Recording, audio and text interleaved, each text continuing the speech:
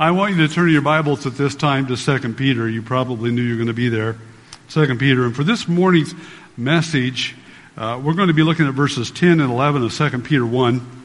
And these two verses, as you would know, are built on verses 5 through 9 that Hans covered for us last Sunday. In order to tie it all together, though, I'm going to have you follow along as I read verses 1 through 11. So I'll be reading, and probably the scripture will be behind me on the wall there, but you have your own Bible. It's great if you open that up and you follow in your Bible, okay, or your cell phone, okay. Let me read verses 1 through 11. Just let God, the Holy Spirit, speak to your heart, even from the reading of His precious love letter, this gift to you and me.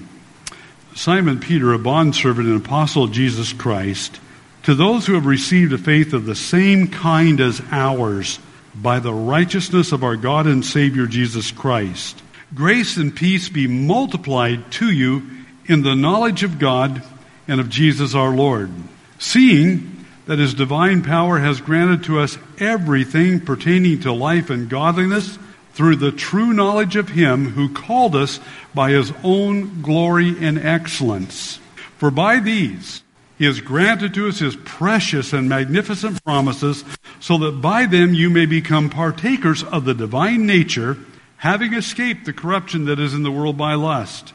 Now for this very reason also, applying all diligence, in your faith supply moral excellence, and in your moral excellence, knowledge, and in your knowledge, self-control, and in your self-control, perseverance, and in your perseverance, godliness, and in your godliness, brotherly kindness, and in your brotherly kindness, love. For if these qualities are yours and are increasing, they render you neither useless nor unfruitful in the true knowledge of our Lord Jesus Christ.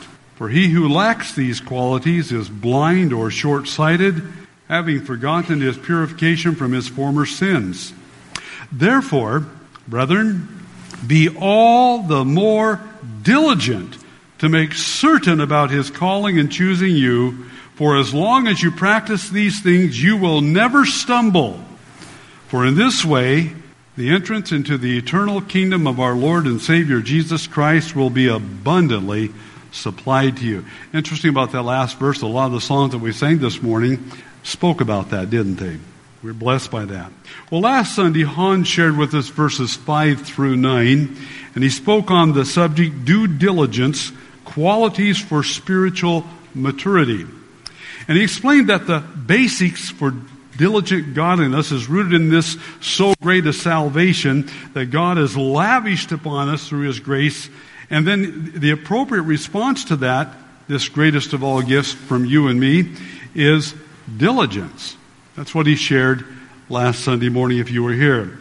And then Peter exhorts us to apply all diligence at supplying to our faith 7 Christ-like qualities.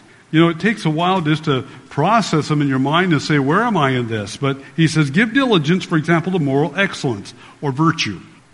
In other words, give all diligence to developing moral excellence, and that, as Hans says, is the best of the good. And he shared with us Paul's words out of Philippians 4:8, and that's really a tremendous impact in your and my life there, where he says, whatever is true, whatever is lovely or honorable, whatever is right, whatever is pure, whatever is lovely, whatever is of good repute, if there's any excellence, there it is. If anything worthy of praise, dwell on these things. And then to that you were to add knowledge. And Hans mentioned about it's an understanding, it's godly wisdom, it's discernment from God. He said, love your Bible and get into the Word. Good. A lot of people come to church, but do you love your Bible and do you get into the Word? And then add to that self-control. Now you got to put it to work, don't you? Add to that self-control, holding yourself in. And he said, beware of being intoxicated with the truth, but still lacking self-control. What did he mean? He means you can go to a good Bible teaching, preaching church and still not be under self-control. Still be walking and living in sin. And then you have to add the next one to that, perseverance, because if you don't endure, then what's happening? You're not practicing this self-control. So And add to that perseverance. That's that patient endurance. And there's always a forward look in biblical perseverance. That's good. And the perseverance, godliness. You know what that is? It's being aware of God in every aspect of your life. Just you and God walking out the door together. You go to work together, you go to school, you come back home, and you and God walking through the whole journey together. Always, if God, the Holy Spirit, dwells in you, you need to be aware of that. That makes a difference. And then from that, brotherly kindness, and he mentioned rightly it's love. It means we are born of the same womb, therefore love and prefer one another, regarding one another as more important than yourself. Do you ever have an opportunity to do that? Not at all, I'm sure. Yeah. Regarding others as more important than yourself. And then the capstone, the crown of it, the Christian virtues is love. That's the glue that holds the other 6 together. And then we went into verses 8 and 9, and Hans shared with us there the benefits of diligent godliness. And we started with the negative. Let's start with the negative. You will not be useful or fruitful. That's pretty powerful. And this morning I have to share with you the positive benefits. I always give him the hard stuff. I get the good stuff. But I'll be sharing with you the positive benefits of diligent godliness. But one more thought as we review what Hans shared with us last week, and that's in verse 9. He shared with us the blindness of diligent godlessness. The blindness of that. What is it? In this blindness, you find yourself not having God's thoughts. You might not be an unbeliever, but when you forget your purification from your former sins, you end up living just like an unbeliever. A lot of that going on today, and that is a big concern. That's why Peter writes, and why this is such a valuable letter to you and me. And with that review, we now come to verses 10 and 11. I want to share with you this morning. Let me read them again. Verses 10 and 11, power-packed here. Therefore, build on all that Hans shared and Peter shared. Brethren, be all the more diligent to make certain about his calling and choosing you. For as long as you practice these things, you will never stumble. For in this way, the entrance into the eternal kingdom of our Lord and Savior Jesus Christ will be abundantly supplied to you. Well, we look at that there. And that is, I begin with the question in your outline, if you'll notice it there. Outline is a little bit different, but there's a question we start with. What is the one word that is so foreign? That's right. So foreign and quite often missing in most Christians' life, and this seems to be very true in America. What is the one word that is so foreign and so often missing in so many, many Christian lives? Diligence. Diligence. As you might have noticed if you've read 2 Peter through these 3 chapters, Peter specifically chose to use this word a number of times. When God does that in Scripture, he's saying, wake up, pay attention. I want your attention here. And Peter does that. God did that through him. In verse 5, as we saw last week, now for this very reason also, apply all diligence. Some of you are going to go home this afternoon, and you're not only going to have your lunch, you're going to watch the Seahawks. I guarantee you that the coach will not have people out there playing that won't be playing with diligence. They'll all have diligence or they'll be off of there. At least I hope. Look at verse 10. The one we're looking at this morning. Therefore, brethren, be all the more what? What to say? Eager, all right? Eager work. Diligent to make certain about his calling and choosing. Look down at verse 15. And I will also be diligent that at any time after my departure you will be able to call these things to mind. Peter knew we had a tendency to forget. So I'm going to give all the diligence I got in these last years that God's given me to make sure you will remember these things. Turn in your Bible over to chapter 3, verse 14. Therefore, beloved, since you look for these things, are you looking for them? I sure hope you are. Looking for these things that God talked about that's coming about, his coming and so forth. Be diligent to be found by him in peace and spotless and blameless and so forth. Amazing. Diligence. The one word that's often missing in the average Christian's life. And now in verse 10, we're looking at this morning, Peter urges the word, or uses that word diligent for the second time after exhorting us, as you saw in verse 5, to apply all diligence in your faith. Supply those 7 Christ-like qualities. By the way, how do you do that? Well, you do it with all diligence, is what he said. Do it with all diligence. And now look at verse 10 with me.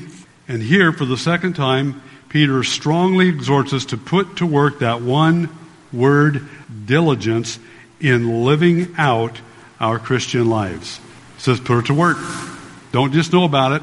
Here's the danger for me, for you as well. Hear a sermon, hopefully it'll be a good sermon, and walk out here and say, oh, we really enjoyed that. Well, that was great. That really spoke to me, and then do nothing about it. That's exactly what Peter does not want to happen, and so he's going to drive this home, and I hope the Lord will use me to use his words to do that as well. So in your outline, when you do, you will make certain about his calling and choosing you. Verse 10. When you do, apply all diligence to these 7 Christ-like characters in your life, applying that to your faith because it says you belong to the Lord, then you will make certain about his calling and choosing you. Verse 10, therefore, brethren, be all the more diligent to make certain about his calling and choosing you. For as long as you practice these things, you will never stumble. Well, first of all, look at this from God's side. You've got to start there. Look at this from God's side, okay? Peter makes it clear that the calling and the choosing, it's the word electing there, are on God's side and are God's action. In fact, look at verse 1. Starts out that way. He says, Simon Peter, a bondservant and apostle of Jesus Christ, to those who have received a faith of the same kind as ours, and how by the righteousness of our God and Savior Jesus Christ. We did not create this or generate or even obtain somehow in our own efforts this like precious faith. No, we received it as a gift from God. And as Paul writes, and you know it so well, for by grace you have been saved. How? Through faith, and that not of yourselves, it's a gift of God. Okay? And as we saw when we examined verses 1 through 4, we received by God's grace a divine call, a divine nature, and divine power, and they are all 3 gifts from God. We saw that. I like how Michael Green puts it. He says, make your calling and election sure is an appeal that goes to the heart of the paradox of election and free will. The New Testament characteristically makes room for both without attempting to resolve the apparent antinomy. So here, this is what he writes, so here, the election comes from God alone. But, get this, but man's behavior is the proof or the disproof of it. That's powerful. The calling and choosing election, that comes from God alone. But your and my behavior is the proof or the disproof of it. Now let's look at this from your side, though. Look at it from your side. Your assurance of salvation, first of all, is rooted in God's Word. I like it. God said it, I believe it, and that settles it. First of all, it's rooted in God's Word. That's looking at your calling and election or choosing from God's side. And what does God's written Word declare? The Apostle John writes in 1 John 5:13, and you probably know these verses well. These things I have written to you, that's the written Scriptures, the Word of God, who believe in the name of the Son of God, so that you may, what? Know that you have eternal life. See, it's rooted in God's Word first. When the Philippian jailer said to Paul and Silas, men, what must I do to be saved? He said what? Believe in the Lord Jesus Christ, and thou shalt be saved. You go over, for example, to Romans 10:9 and 10. It says, again, written Word of God, that if you confess with your mouth Jesus is the Lord and believe in your heart that God raised him from the dead, what? Thou shalt be saved. For with the heart man believes, resulting in righteousness. And with the mouth, then, he confesses, resulting in salvation. A lot there. So it's rooted in God's Word. But your assurance of salvation is confirmed. Write it in your outline there. Your assurance of salvation is confirmed by your godly living. That's what Peter's talking about. It's confirmed by your godly living. As Kenneth S. Weiss, the Greek scholar, says, there's no idea here of making sure that we retain our salvation, but that we possess salvation. So it's not about retaining it. It's showing that we possess it. And Peter drives this point home when he writes, be all the more diligent. He's already told us that a genuine Christian possesses a faith of the same kind as the apostles possess.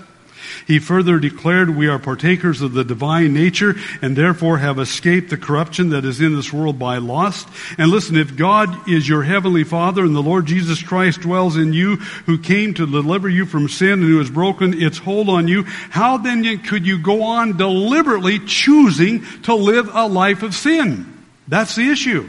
Since you possess saving faith, you must apply all diligence in moment by moment living the Christ-like life of moral excellence, of growing in the grace and knowledge of your Lord and Savior, having your life under self-control, and faithfully persevering. Now, I know it's a process. It's a growing here. He says, but grow in the grace and knowledge of our Lord and Savior, Jesus Christ. You live a godly life focused on pleasing God, as well as being filled with brotherly love and sacrificial love for those around you. That's these 7 Christ-like characteristics. So your assurance of salvation is confirmed by your godly living. Question. What happens when a Christian fails to give diligence to these 7 Christ-like characteristics? What happens when you choose to, or you fail to give diligence to these 7 Christ-like qualities? Verse 9 tells you. Look at verse 9. Hans talked about last week. For he who lacks these qualities is blind or short-sighted, having forgotten his purification from his former sins. What burdens our hearts is so many people are doing exactly that. Think about the people who grew up in the church, grew up in Sunday school, had daily vacation Bible school, were under good Bible teaching and so forth, and now are no longer in church. Ask yourself, what happened? How in the world could that have possibly happened? He just told you how. Powerful. You become blind or short-sighted. In other words, you live your life for the now and present, having lost sight of the goal. That's why verse 11 talks about you lost sight of the goal for which God saved you. You begin to drift in your Christian life further and further and further away from your fellowship with the Lord, and you end up deeper and deeper in sin, don't you? You end up snared by the devil who has lost you for eternity, but not necessarily for time. As I was going over my notes this morning, I was thinking about that because I'm seeing it more and more. Said in the last day, you'd see love of many would grow cold and they would fall away from the faith. I wrote some things down. What happens? You stop coming to church. Isn't that interesting? Been here 25 years. I've seen it. You stop coming to church. You no longer pick up your Bible. Read it. The devil begins to creep into your mind and thoughts and cause you to doubt God. I mean, how could he do this to me? How could he allow this in my life and so forth? And then you stop living by faith and you have to walk out. You're walking out of fellowship. You make more and more wrong choices. Your whole countenance changes and you lose your joy. And when it comes to your Christian life, you're no different than the unbeliever who is imprisoned by Satan and useless to God. I've seen it. I pray for my children and grandchildren who have to raise my grandkids in this culture. And I hope that Mary and I can be the godly influence I want, because I've seen this. I've seen this over and over again. That's what he's talking about, people. So it isn't just a message here, is it? It's something we really have to think about and take heed to and pray much over. But there's a second thing that happens when you don't give any diligence to working out your salvation with fear and trembling, as Paul said in Philippians 2. You not only can't see forward to the goal, but Peter says you also can't see backward either. Can't see backward either. For he who lacks these qualities is blind or short-sighted, having forgotten his purification from his former sins. What does Peter mean by that statement? He's forgotten his purification from his former sins. He means he's forgotten the whole point of his salvation. He's forgotten the terrible, terrible price the Lord had to come and pay to set him free, to deliver him from his sins and the corruption that is in this world by lust. He's forgotten the Scripture's declaration written by the Apostle Paul over in Titus chapter 2, verses 11 through 14. Great passage of Scripture. Listen to it. Titus 2, 11 through 14. For the grace of God has appeared, bringing salvation to all men, instructing us to deny ungodliness and worldly desires. Boy, we battled there. And to live sensibly, righteously, and godly in this present age. Here it is.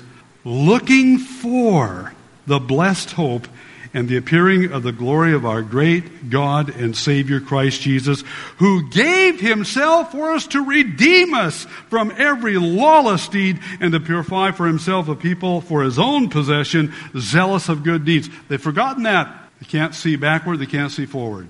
They're just trapped, a tool for Satan now. So Peter, for the second time, strongly exhorts us to put to work that one word, diligence. I mean, when you leave here this morning, I hope that one word, the Holy Spirit so burned that all through the week it's like a song that plays over and over, and you say, I don't want to play that song, I don't want to hear that song. And you get up in the morning and you use the bathroom, and there that song is again. Then this word diligence will come back to you and me, and diligence will come back and say, are you giving diligence to this so great a salvation in the living out of your Christian life? And when you do, you'll make certain about his calling and choosing you. But secondly, this ties together. When you do, you will never stumble. Now, it really ties in solidly with the first point. When you do, you will never stumble. It's important for you to know this. The verb tense used denotes an act of stumbling that's final.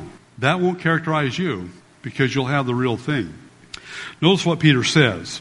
Verse 10, for as long as you practice these things, what things? Well, you're giving diligence to living out those 7 Christ-like qualities: moral excellence, knowledge, self-control, perseverance, godliness, brotherly love, and self-sacrificing love. When you do it, Peter says, if you give diligence to these 7 Christ-like qualities, what?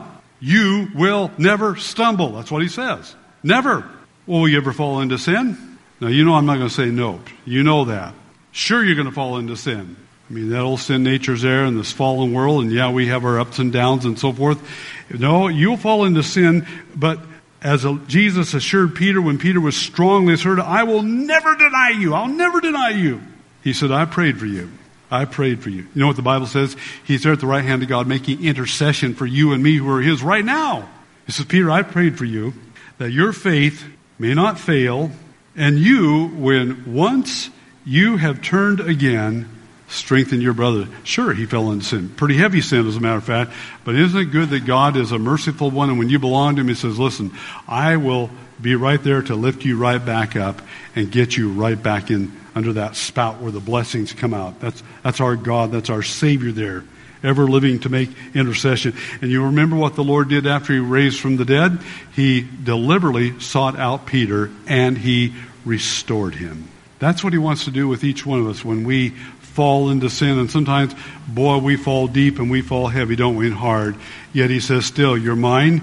If you have that same faith as the apostles have, you're mine, and I am there to restore you. Then let him do that. Let this speak to your heart. Say, Lord, I'm ready to give diligence to my relationship and my walk with you. I, along with so many, many other Christians, love Philippians 1:6. You know it? For I'm confident of this very thing, that he who began a good work in you will complete it. Isn't that good? He'll complete it until the day of Christ Jesus.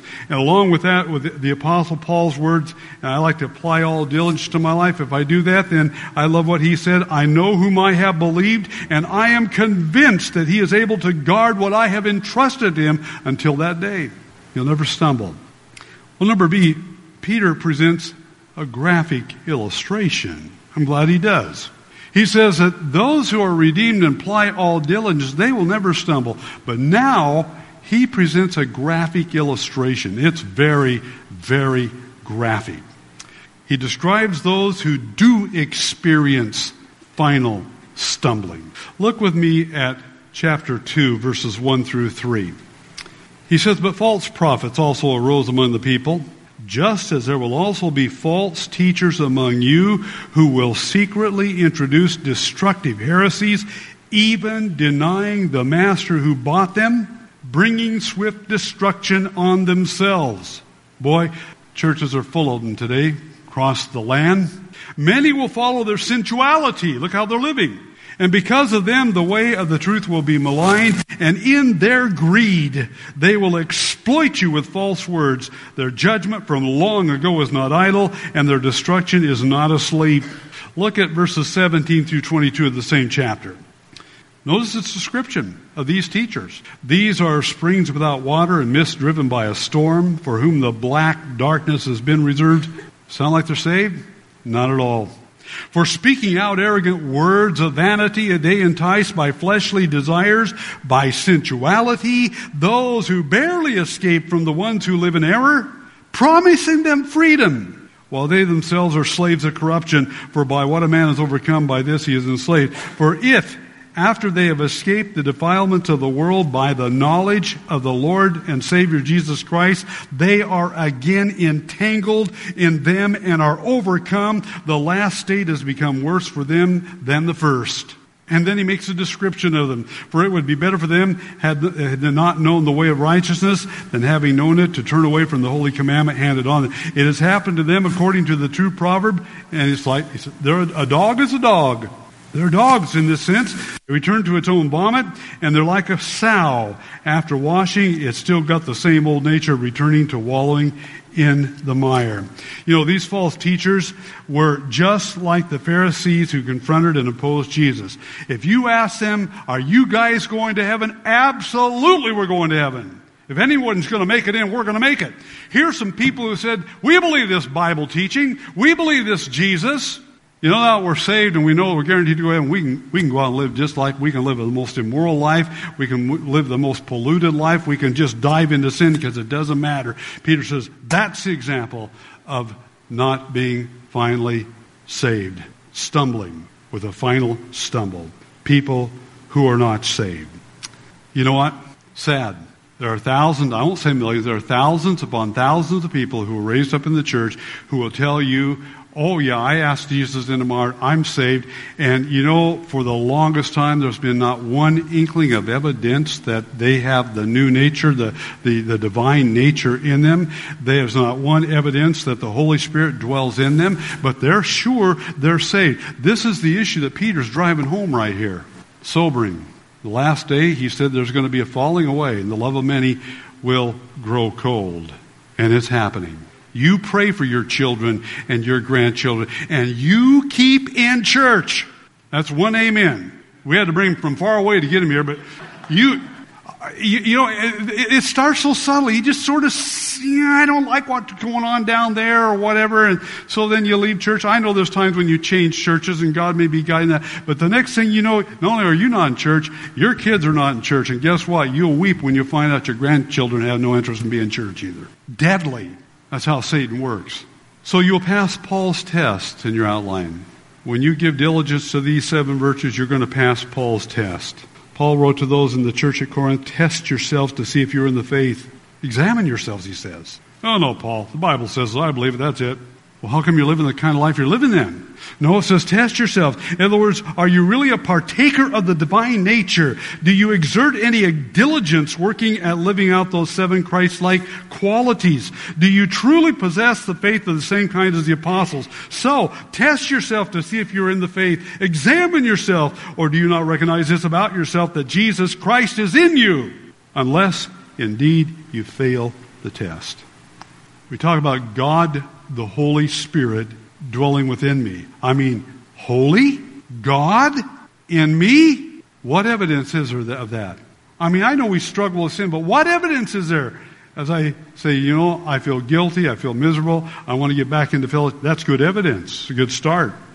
Usually behind me, it'll say Christ in you, the hope of glory. This time it has the outline. Christ in you, hope of glory. Is he really in you? What evidence in your life is there that God actually dwells in you? That's what Peter's talking about. When a believer in Christ sincerely desires to please the Lord and applies all diligence in living the Christ-like life of obedience, the Holy Spirit gives him added assurance that he is a child of God. You know Romans 8:16, and there's other verses, but Romans 8:16, the Spirit himself testifies to our spirit that we are children of God. I need that. So do you. That's a wonderful thing that he does. The one word you must put to work to receive God's greatest blessings is that word, diligence. Now in verse 11, Peter shares with us another great blessing from God when your Christian life is characterized by that word, diligence. So in 3 in your outline, this is great. This is good. We need it. Your entrance into our Lord's eternal kingdom will be abundantly supplied to you, he says in verse 11. But you know what? Next in your outline, don't miss it. In fact, it's so important you don't miss it. Little point, but so big. It all begins with the most precious possession. It all begins with a most precious possession. Notice carefully and give some thought to those words in verse 11. Those words, our Lord and Savior, Jesus Christ. Verse 11 says that, our Lord and Savior, Jesus Christ. Now go back to verse 1, where he started. Verse 1, our God and Savior, Jesus Christ. Look down at verse 2, Jesus, our Lord. And once again at verse 8, our Lord Jesus. Did you notice the possessive pronoun, our? How could you miss it, right? And 4 times Peter in these few verses stresses the knowledge of God and the true knowledge of our Lord Jesus Christ. Listen, he's not merely talking here about Bible knowledge, although that's important. What he's talking about is a relationship here. He says, he's like Paul. He wants to get us that the heartbeat of every one of us was that I may know him and the power of his resurrection and the fellowship even of his sufferings, being conformed to the image of his death.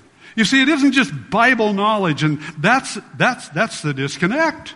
I mean, it's got to start there. I understand that. But people can be in good Bible churches and still go out and live in sin in the world and not bother them at all. Because there's a disconnect, and the disconnect is this: that knowledge is that I may know him. I don't want to just be married to that girl down there for 47 years.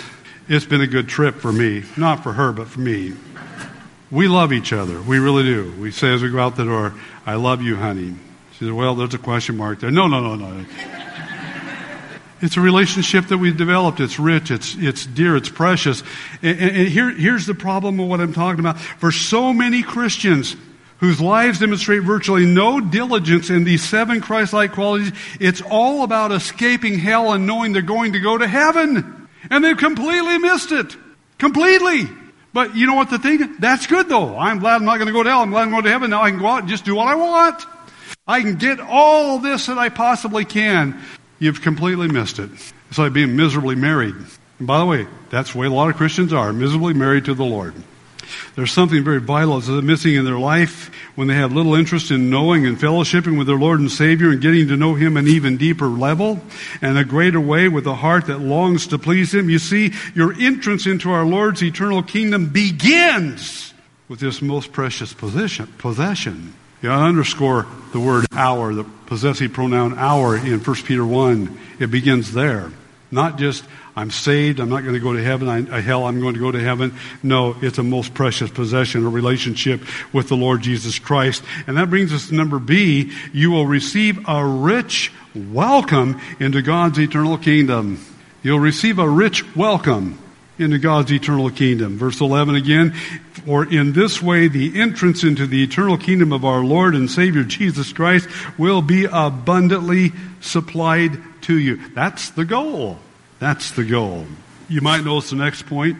Little or no diligence is most costly. Little or no diligence is most costly. We really do need to give a whole lot of serious thought then to Paul's words in 2 Corinthians 5:10. Every time I show up to that passage, I get a little bit under conviction, a little bit concerned, as you should as well.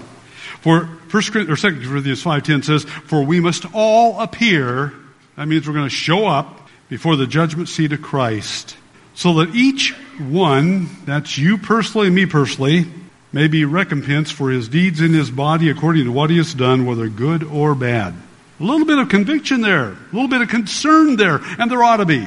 Now please understand, this is called the judgment seat of Christ, and it'll only be for Christians. No unsaved person will be at this one. But every Christian, every truly redeemed person will be there. It's often called the bema seat, place of reward. And by the way, I'm glad of this, but don't let this throw you off. None of your sins will ever be brought up. There ought to be 100 or 250 amens on that. I am so glad that none of my sins will be brought up. But there's a danger. You say, good, whew, no sins, going to get to go to heaven, so I'm going to go ahead and live like I want here. Boy, you've really missed what's going on here then, if that's the case. But so many Christians, as I said, don't even give any thought to it. Well, the unsaved person, they're going to be at the great white throne judgment. That happens later on. And from there, they'll be cast into the lake of fire because their name is not written in the Lamb's book of life. They do not have the redeeming blood of Jesus Christ. They're not washed in the blood of the Lamb. But only Christians will be at this judgment seat called the Bema seat. And it said, none of your sins are going to be brought. But it will be here that you'll be rewarded for all that diligence you put forth in living out your Christian life for the Lord. In a sense, you can say your capacity for glorifying the Lord Jesus Christ is going to be determined, and it will be given to you at this judgment seat. Here's the thing that is so hard to get a hold of. Somehow may the Holy Spirit help you and me to get a hold of it now, before it's ever too late. When you and I as a redeemed person are at this Bema seat, the judgment seat of Christ, I will be there and you'll be there and you'll have absolutely no sin whatsoever in you. There'll be no sin nature, no sin at all. And you know what that means? There'll be one all-consuming passion, drive, and desire. And that will be to glorify God to the greatest of your capacity. That is what's being thrown away now when you do not give all diligence. That's why he says, keep your eye on the goal. Keep your eye on the goal. Verse 10, therefore, brethren, be all the more diligent to make certain, verse 11, for in this way the entrance into the eternal kingdom of our Lord and Savior Jesus Christ will be abundantly supplied to you. Let that get through your heart and let the Holy Spirit drive that home. That's what we tend to be throwing away right now. It's interesting. He says, I don't want to just get you into heaven. I don't want to just get you into my kingdom. I am preparing you right now to reign with me. Get that? To not just be there, but to reign with me. Then cooperate with me. Give all you got to this. That's the goal. But here's the issue. Here's the issue. Look with me at 1 Corinthians chapter 3. You know it well. Some people in Northern California, Santa Rosa, know it all too well from a human perspective. In 1 Corinthians 3, verse 10, we start there. Paul says, according to the grace of God which was given to me, like a wise master builder, I laid a foundation. I laid a foundation. And another is building on it, but each man must be careful how he builds. For no man can lay a foundation other than the one which is laid, which is Christ Jesus. What he's talking about, I got the gospel to you, and that's the foundation. You got saved by hearing the gospel, hearing about Jesus Christ. That's been laid. Now you're partaker of the divine nature because you put your faith in Jesus Christ.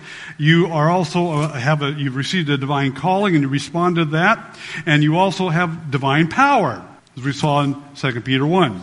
Okay, the foundation's laid. You're now in the family of God. Verse 12. Now if any man builds on the foundation with gold, silver, precious stones, wood, hay, straw, each man's work will become evident, for the day will show it, because it is to be revealed with fire. And the fire itself will test the quality of each man's work. If any man's work which he has built on it remains, he will receive a reward. Picture yourself standing before the Lord at the judgment seat of Christ, and this is exactly what is going on. You think that won't matter? That will be the biggest event of your life right there. Wow. If any man's work which he has built on remains, he will receive a reward. Verse 15, if any man's work is burned up, he decided, I'm forgiven, I'm not going to go to hell, I'm going to go to heaven, and hey, there's so much of this world I want to enjoy, and I want to do my thing, and God, when I'm 90, I'll have time for you maybe, but right now I want to do my thing. I did it my way. Yeah. So many Christians, that's exactly what they do. If his work is burned up, he will suffer loss. Weigh it out heavily. It's going on so much. Weigh it out heavily. He'll suffer loss, but praise God, he himself will be saved, yet so as through fire. Some of those people in Santa Rosa, they heard a crackling sound. What in the world is that? Got up, looked at the glow, and said, we got to get out of here. And instantly afterwards, their house was gone, incinerated. Saved, so as through fire. You know what? Our heart can go out to them, but there's a bigger issue here, because our heart can go out to those who are saved, that's going to happen to them when it comes to the judgment seat of Christ. And Peter says, no, don't let that happen. Man, he said, for in this way the entrance into the eternal kingdom of our Lord and Savior Jesus Christ will be abundantly supplied to you. Number 2 in your outline, under that little B there. Diligence producing Christ-like character will be super abundantly rewarded. I said verse 11 is the goal. I like to remind myself of that. I like to remind myself that no one will can super abundantly reward and bless you and me like our Lord Jesus Christ can, and will if we'll just let him do so. Look around you at the devil and how he rewards. I often remind myself of that. You remember what he said to Jesus when he was out there and he was allowed to tempt him after Jesus' baptism? Think about Luke's words because they're worth thinking about.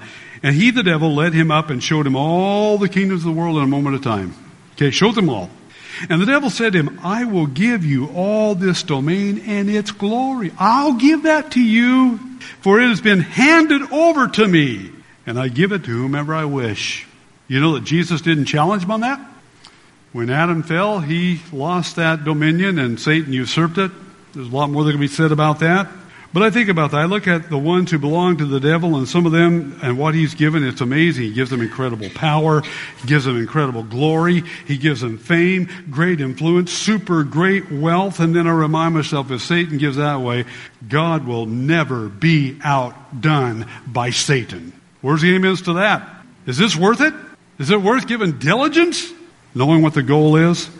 I had the joy of going up flying on Friday with Gary and Stacy Elliott. And it was absolutely a beautiful day. And we were flying around and over there in the Anacortes area. And he was pointing out different things to me and the lands and some estates and all that. I said, you know what? So one day, Gary, it's going to all be yours and mine. But this time, all the sin will be removed and all the rebels and the rebellious, they're going to be gone as well. The curse is going to be lifted. It's going to all be ours to enjoy. Good goal to look for, isn't it? But I don't just want to get to heaven. The Lord doesn't want to just get me there. He's preparing me to be a partaker with him on his throne, preparing me to reign. And let that sink in your heart and my mind as you consider Peter's words, applying all diligence. Therefore, brethren, be all the more diligent. As Michael Green says, and I like his quote, words are piled upon one another to excite the weary pilgrim's heart at the splendor of that destination. If we generously put ourselves out in obedience to God and give what we have, he will generously put himself out for us, so to speak, and lavishly equip us for life in the everlasting kingdom. And Peter says, throws in those words richly, or you might have the word abundantly to underline the point. End of quote. Right now, you partake of his divine nature, and your greatest drive and goal should be the entrance into this eternal kingdom. Boy, time's running out, isn't it? We're closer than ever before. You see, it is not just getting into the kingdom, it's having our Lord and Savior say, well done. Here you come. Well done. Well done, good and faithful son. You were faithful in a few things. I'm going to put you in charge of many things. Enter into the joy of your Savior, Lord and God. And it all must begin with, as Peter says in verse 2, you're having received, verse 1, having received a faith of the same kind as ours. The false teachers in chapter 2 did not have that same kind of faith. I'm reminded of the great 18th century preacher George Whitefield met one of the Welsh Methodist leaders, Howell Harris, in Cardiff. And the very first question he asked Howell Harris was this: Mr. Harris, do you know your sins are forgiven? You see, that's the question, isn't it? Do you know your sins are forgiven? Have you assurance? Are you certain? Can you say that your sins are forgiven? Do you know you're forgiven? Do you know that you possess that divine life and are a partaker of the divine nature? Does Christ live in you, the hope of glory? That one word, when you leave here this morning, all right, maybe. When you leave here, I want you to go out with that one word burning in your heart and your mind that you can't get away from. Me as well. The one word you must put to work to receive God's greatest blessings: diligence. Not just drifting, not just floating, not just comfort, which we Americans like, diligence. Will you finish your earthly life and be able to declare with the Apostle Paul, I've fought the good fight, I've finished the course, I've kept the faith.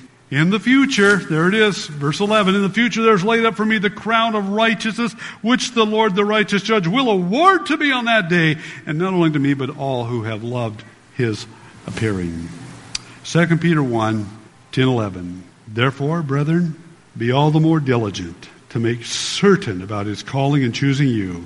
For as long as you practice these things, you will never stumble. For in this way, the entrance into the eternal kingdom of our Lord and Savior Jesus Christ will be abundantly, superabundantly supplied or applied to you.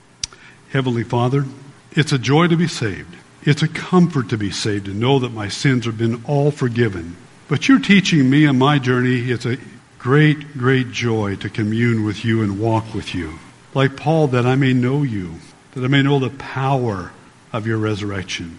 Yes, as we go through trials and difficulties and get older, physical ailments as well, that I may know the fellowship of your sufferings. For it really is God who is at work in me, causing me to will and to work for your good pleasure. There's not a person here who knows just how much more time they have left before they end this earthly journey. But Father, whether it be years or hours, may we give diligence to pursuing these Christian virtues, these Christ-like traits, assuring us and confirming our salvation, our calling and election or choosing, that we'll never stumble, and that entrance into your kingdom, oh, to hear that welcome home, well done, enter into the joy of your Lord and Savior, Master. In Jesus, your name we pray. Amen.